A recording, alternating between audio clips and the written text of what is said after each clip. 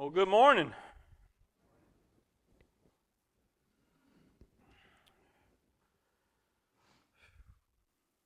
The Lord is good. I hope you have had an opportunity in your life to see the goodness of God. If you haven't, first of all, I would probably challenge that ideal because I bet it's all around you. You just hadn't noticed or paid attention.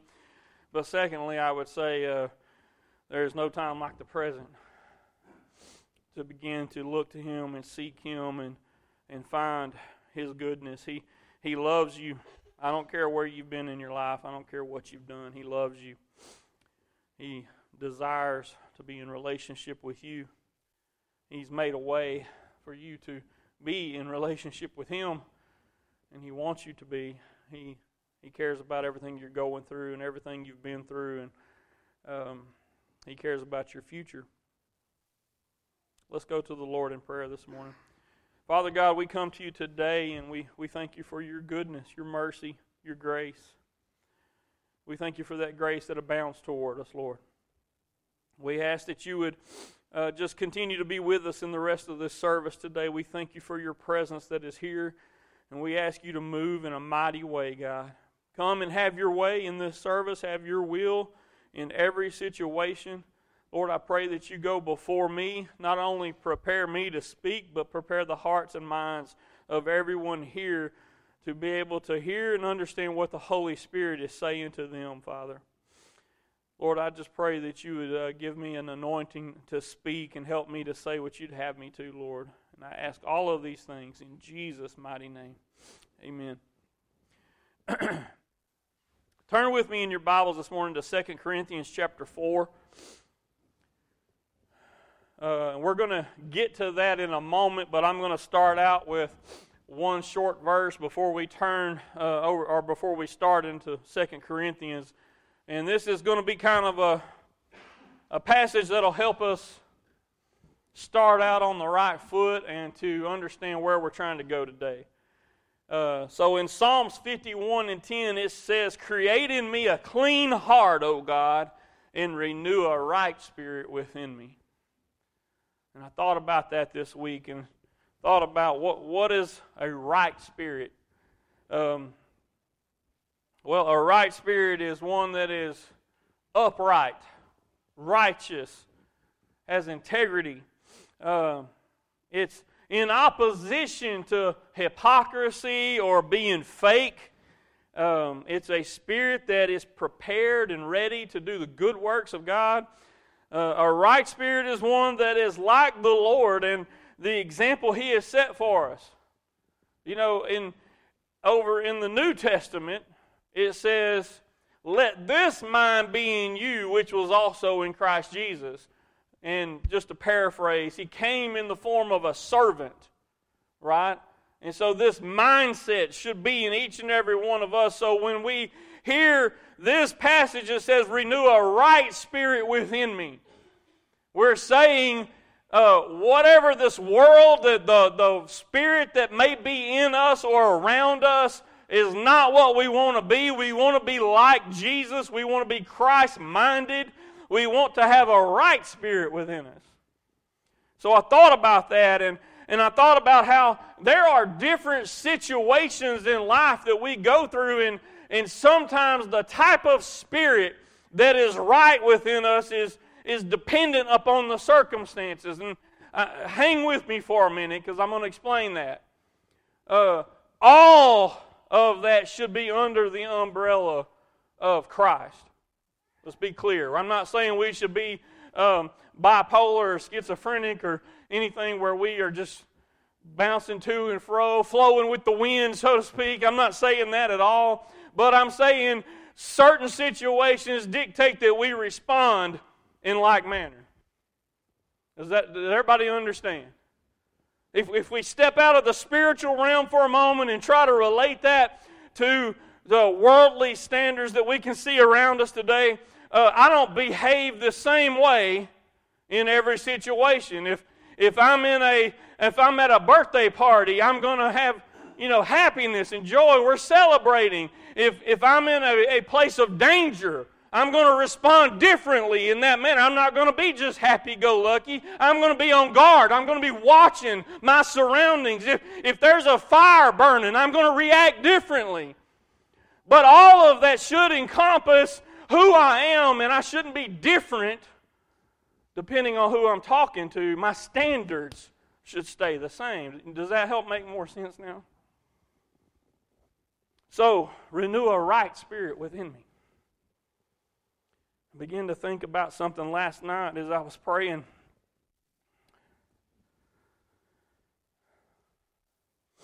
And, as children of God, we have something to turn to when things are bad in our lives.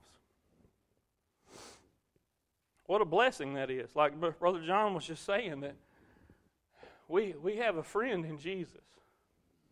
We have somebody to turn to, somebody to lean on when we're down, and not everybody in this world has that. So we go to 2 Corinthians chapter 4. I'm going to start reading in verse 7. It says, "But we have this treasure in earthen vessels, that the excellence of the power may be of God and not of us." Y'all, I'm going to go real slow through these passages today, because there is so much here that we need to really chew on.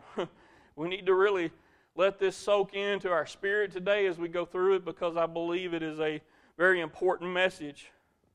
What is this treasure that we have in earthen vessels? Well, it's nothing of me, I can promise you that. The earthen vessel is this thing you see in front of you that really nobody cares to look at. And that can be a physical appearance or just the way that I behave as a human. There's nothing special about that. But as a child of God, I have a treasure that's stored away in this pitiful, pathetic-looking shell, and it outshines everything around me. Why would you take something so precious and put it in such a weak vessel? It says there that the excellence of the power may be of God and not of us. Nobody can look at me and say, he's so great because of his own ability, or he's doing this because of who he is. No, you have to look at anything good that comes out of me and say, that's got to be God. Right? And that's the whole point of us having this treasure in an earthen vessel like this, is that he is glorified through it. We are hard pressed on every side, yet not crushed. We are perplexed, but not in despair. Persecuted, but not forsaken. Struck down, but not destroyed. Praise the Lord. Man, isn't that encouraging? As we think about the things we have been through the past couple years, the things that each and every one of us are going through on a personal level within our lives. Isn't it good to know that we have a friend in Jesus, and that we're not crushed, we're not in despair, we're not forsaken, we're not destroyed? As a child of God, man, I can't think of another way to remind myself of His goodness and what His plan for my life is that's better than this. But that's not what I'm here to tell you today. We skip down to verse 16. It says, "Therefore we do not lose heart." Why don't we lose heart? Because of what we just read. We don't lose heart because we know we're not defeated. Even though our outward man is perishing, yet the inward man is being renewed day by day. Verse 17, y'all, and here's where we're going to start getting to where I really want to be today. You see, this is from the standpoint, this passage we're reading this as children of God, people that have been saved and redeemed, people that have had our sins washed away, we've been renewed, there's a new life within us. Understand that perspective, because it matters greatly. Because nobody else going through the things we go through in life is going to say, for our light affliction. Nobody else is going to say that. They're going to say it's devastating. They're going to say, I don't know if I'm going to even make it. I may not make it. But as children of God, people that are founded on His Word, people that trust Him day to day and know that we're being renewed in our spirit every day, we can say things like, our light affliction. Our light affliction, which is but for a moment. See, this is a mindset that's eternally minded. Knowing that this life we're living right now, the things we go through, this is just temporary. More than that, it is just a blip on the radar of what our whole life in eternity is going to be like. Our light affliction, which is but for a moment, is working for us a far more exceeding and eternal weight of glory. While we do not look at the things which are seen, but at the things which are not seen, for the things which are seen are temporary, but the things which are not seen are eternal. Wow. For Christians, this is a big encouragement.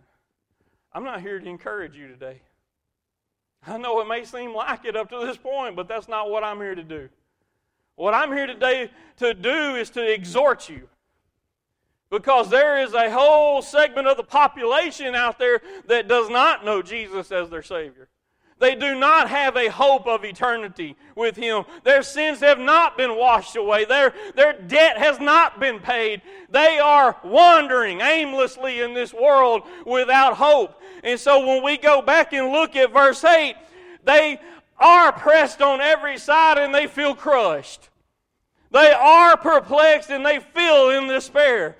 They are persecuted and they feel forsaken. They are struck down and they do feel destroyed. And some of them may be because they do not have what we have. We look at verse 16, it says the inward man is being renewed day by day. That is not the case for those non-believers out there that don't know Jesus.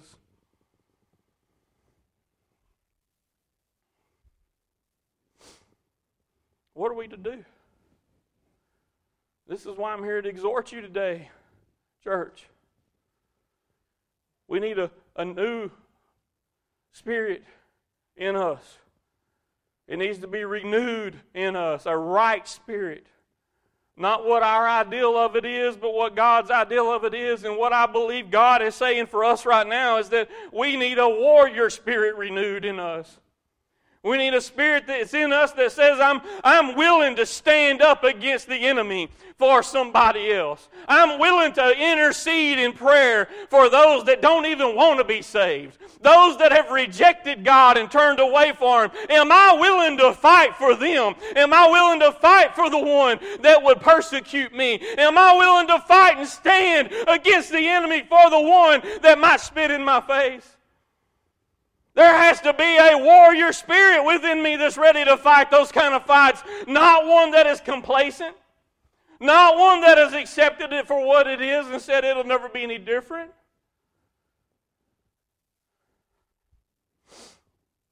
I work for a company that doesn't just preach safety, but it courses through everything we do.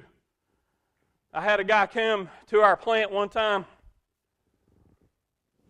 that was doing some work, and we gave him a little safety briefing, and he was kind of, yeah, okay, I understand, yeah. I'm like, no, you don't understand.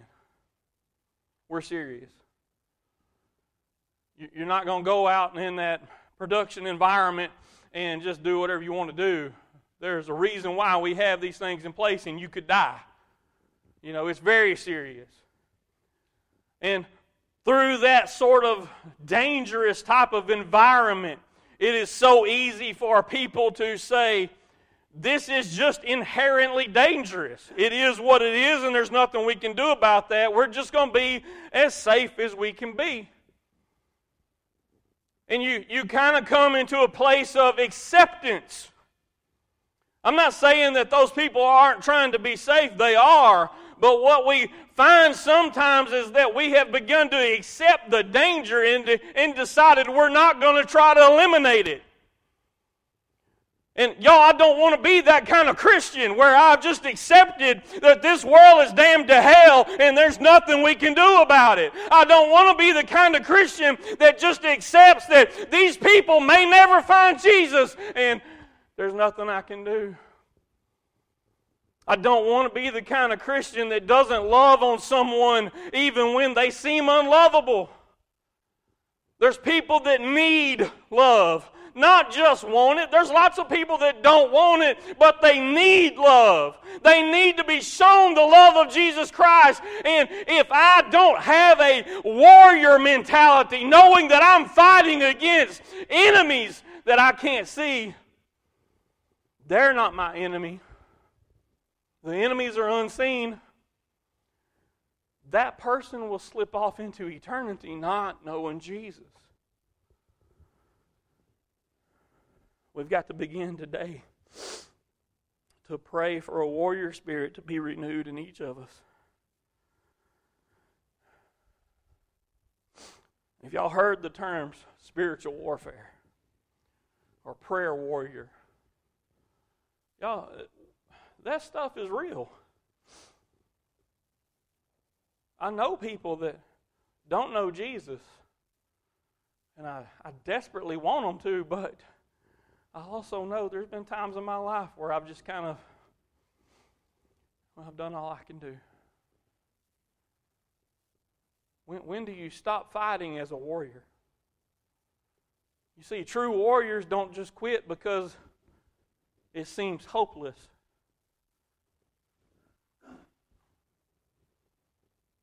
Think about this now.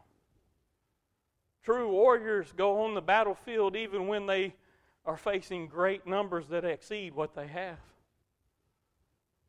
True warriors say the cause we're fighting for is greater than the defeat we might see. True warriors step out there and fight even when they feel like there's a good chance we're not going to win, because it's worth it. How many does it take to be saved before you think it's worth it? Is it 100? Is it 50? Is it 10? Is it just one? Are you willing to fight that kind of fight for just one?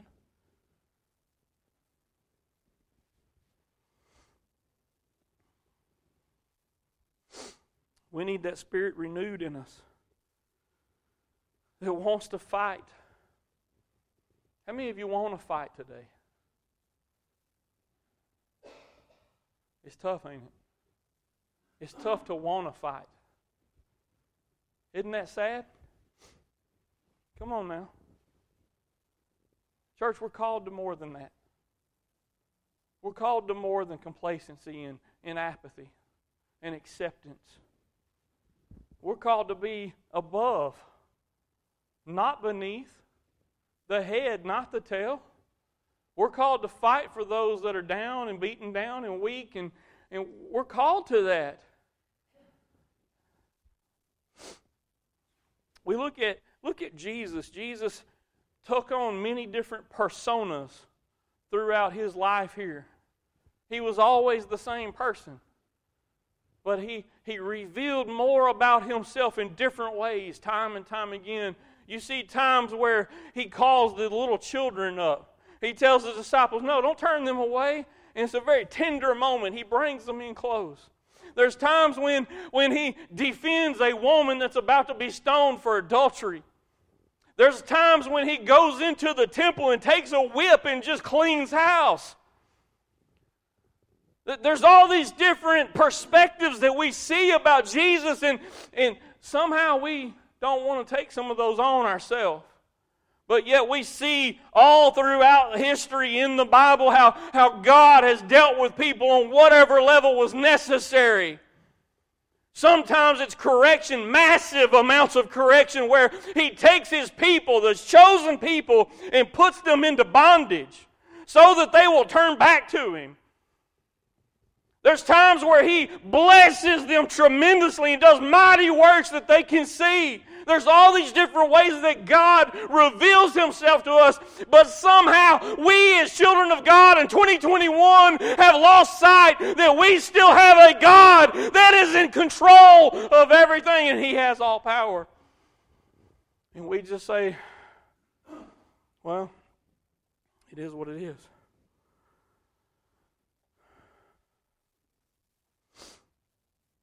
We must begin to call on the name of the Lord for those that don't want to be saved.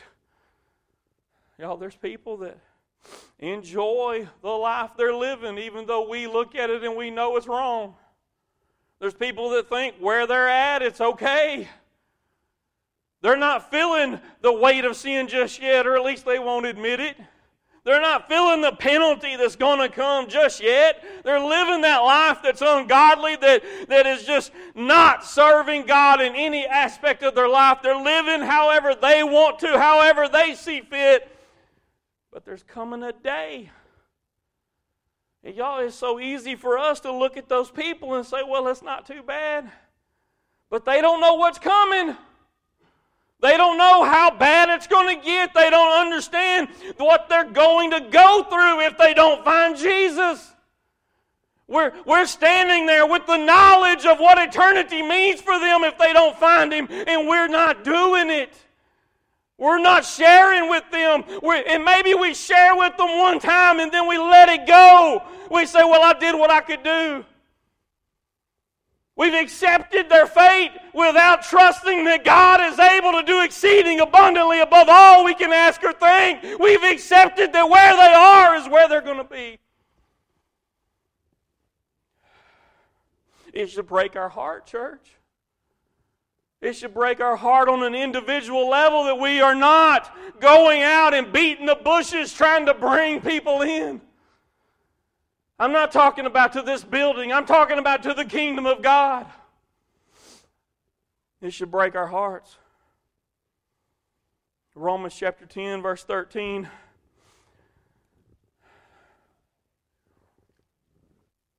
Says, for whoever calls on the name of the Lord shall be saved. Boy, we love that one. It's a good one. Makes the way open for anybody that wants it, right? But let's not leave out what comes after. How then shall they call on Him in whom they have not believed? How shall they believe in Him of whom they have not heard? And how shall they hear without a preacher? How shall they preach unless they are sent? As it is written, how beautiful are the feet of those who preach the gospel of peace, who bring glad tidings of good things. Are you doing that in your life today? And I'm not going to make accusations about whether you are or not. You know. You know your walk with God better than anybody else. It's you and God that knows all the details of that. Are you doing that, or are you going out to people instead of waiting on them to come to you? Are you going and sharing with them about who He is so that they might believe? Yeah, they'll never believe in a principle. You understand that? A way of life does not save someone. I hear people say things like that all the time. Well, I just try to live a good life in front of them. And there's nothing wrong with living a good life, but there's something else that needs to come with it. Huh? Sometimes people need to hear Jesus. Sometimes people need to understand why it is you live a good life. They need to understand the why, not just the how. Are you going? Are you sharing? Are you telling? And it don't stop there.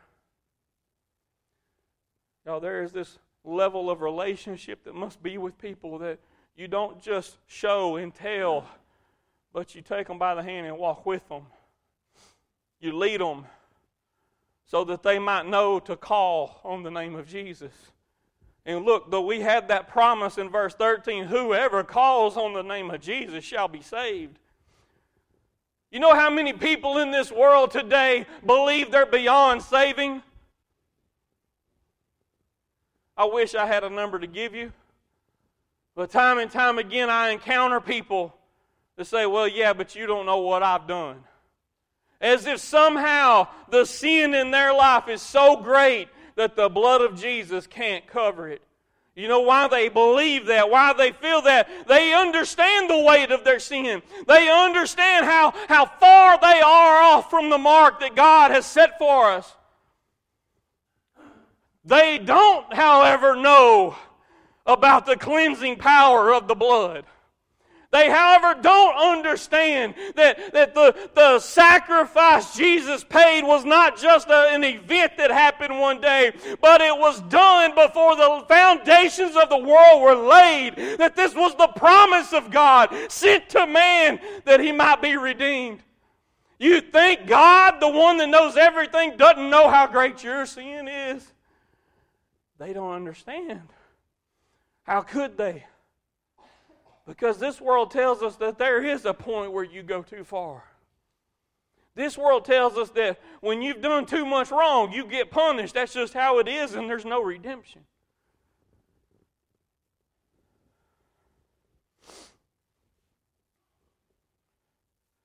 How shall they call on him in whom they have not believed? That just totally tears apart that I'm just going to live a good life in front of them. Because if my life does not preach Jesus to them, they're not saved. They're lost. They're destined for hell. Y'all, we've got to let that just really grab us inside. This is not a game that we just lost and we get to play the next one. No, this is a permanent thing where if you miss it, it's over. This life is so temporary. We're going to go to a funeral after the service today, and you know, this lady had a big impact on me at a time in my life when I needed some support, and she died at a ripe old age of 91. That's awesome. I guarantee you, if she looked back over her life, she would say, man, that went by quick. We think 90 and up, man, well, you had your shot, right? I mean, what else can you ask for? But y'all, that's a short time.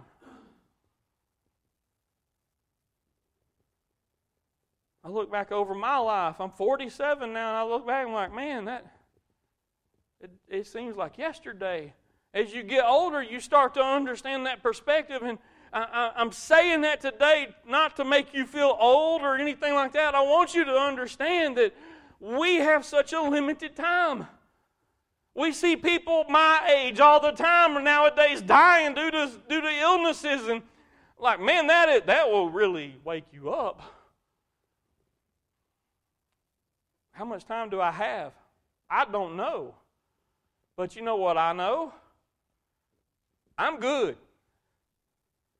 I know when I leave this life, I'm good. Because I have a relationship with Jesus Christ. My sin has been washed away. I'm covered, man. But what about everybody else around me? Oh, there ought to be something in me that says I'm not okay with that. There should be a conviction in me that says I can't just live out the rest of my days and accept the fact that there's people going to hell. I shouldn't just accept it and be okay. There's got to be a warrior spirit that counteracts my complacency and my apathy. There's got to be a war going on in my members all the time against right and wrong. There must be a struggle. You say, I just want to be at peace. You ain't going to be at peace in this life, I'm here to tell you. That ain't what this is about today. There ought to be a struggle in you. I ain't saying you should have to struggle with the peace with God, but there ought to be a struggle with spirit and flesh. There ought to be a war in your members all the time over who is in control, and it should be the Spirit that is winning. The Spirit man should have his foot on the neck of the man. Flesh should be kept down and suppressed as much as possible. The Word tells us that we should bring every thought into captivity. Every thought that just courses through your mind, you better be reining it in, keeping it in check. Do you do that? I'll stand here today to tell you I don't. I ain't nowhere near where I ought to be. I'm not here today to give you the example of me. No, I'm a horrible example of this. But I know somebody that is. I look to Jesus and I see time and time again how He set an example for us of how we ought to live, how we ought to love people,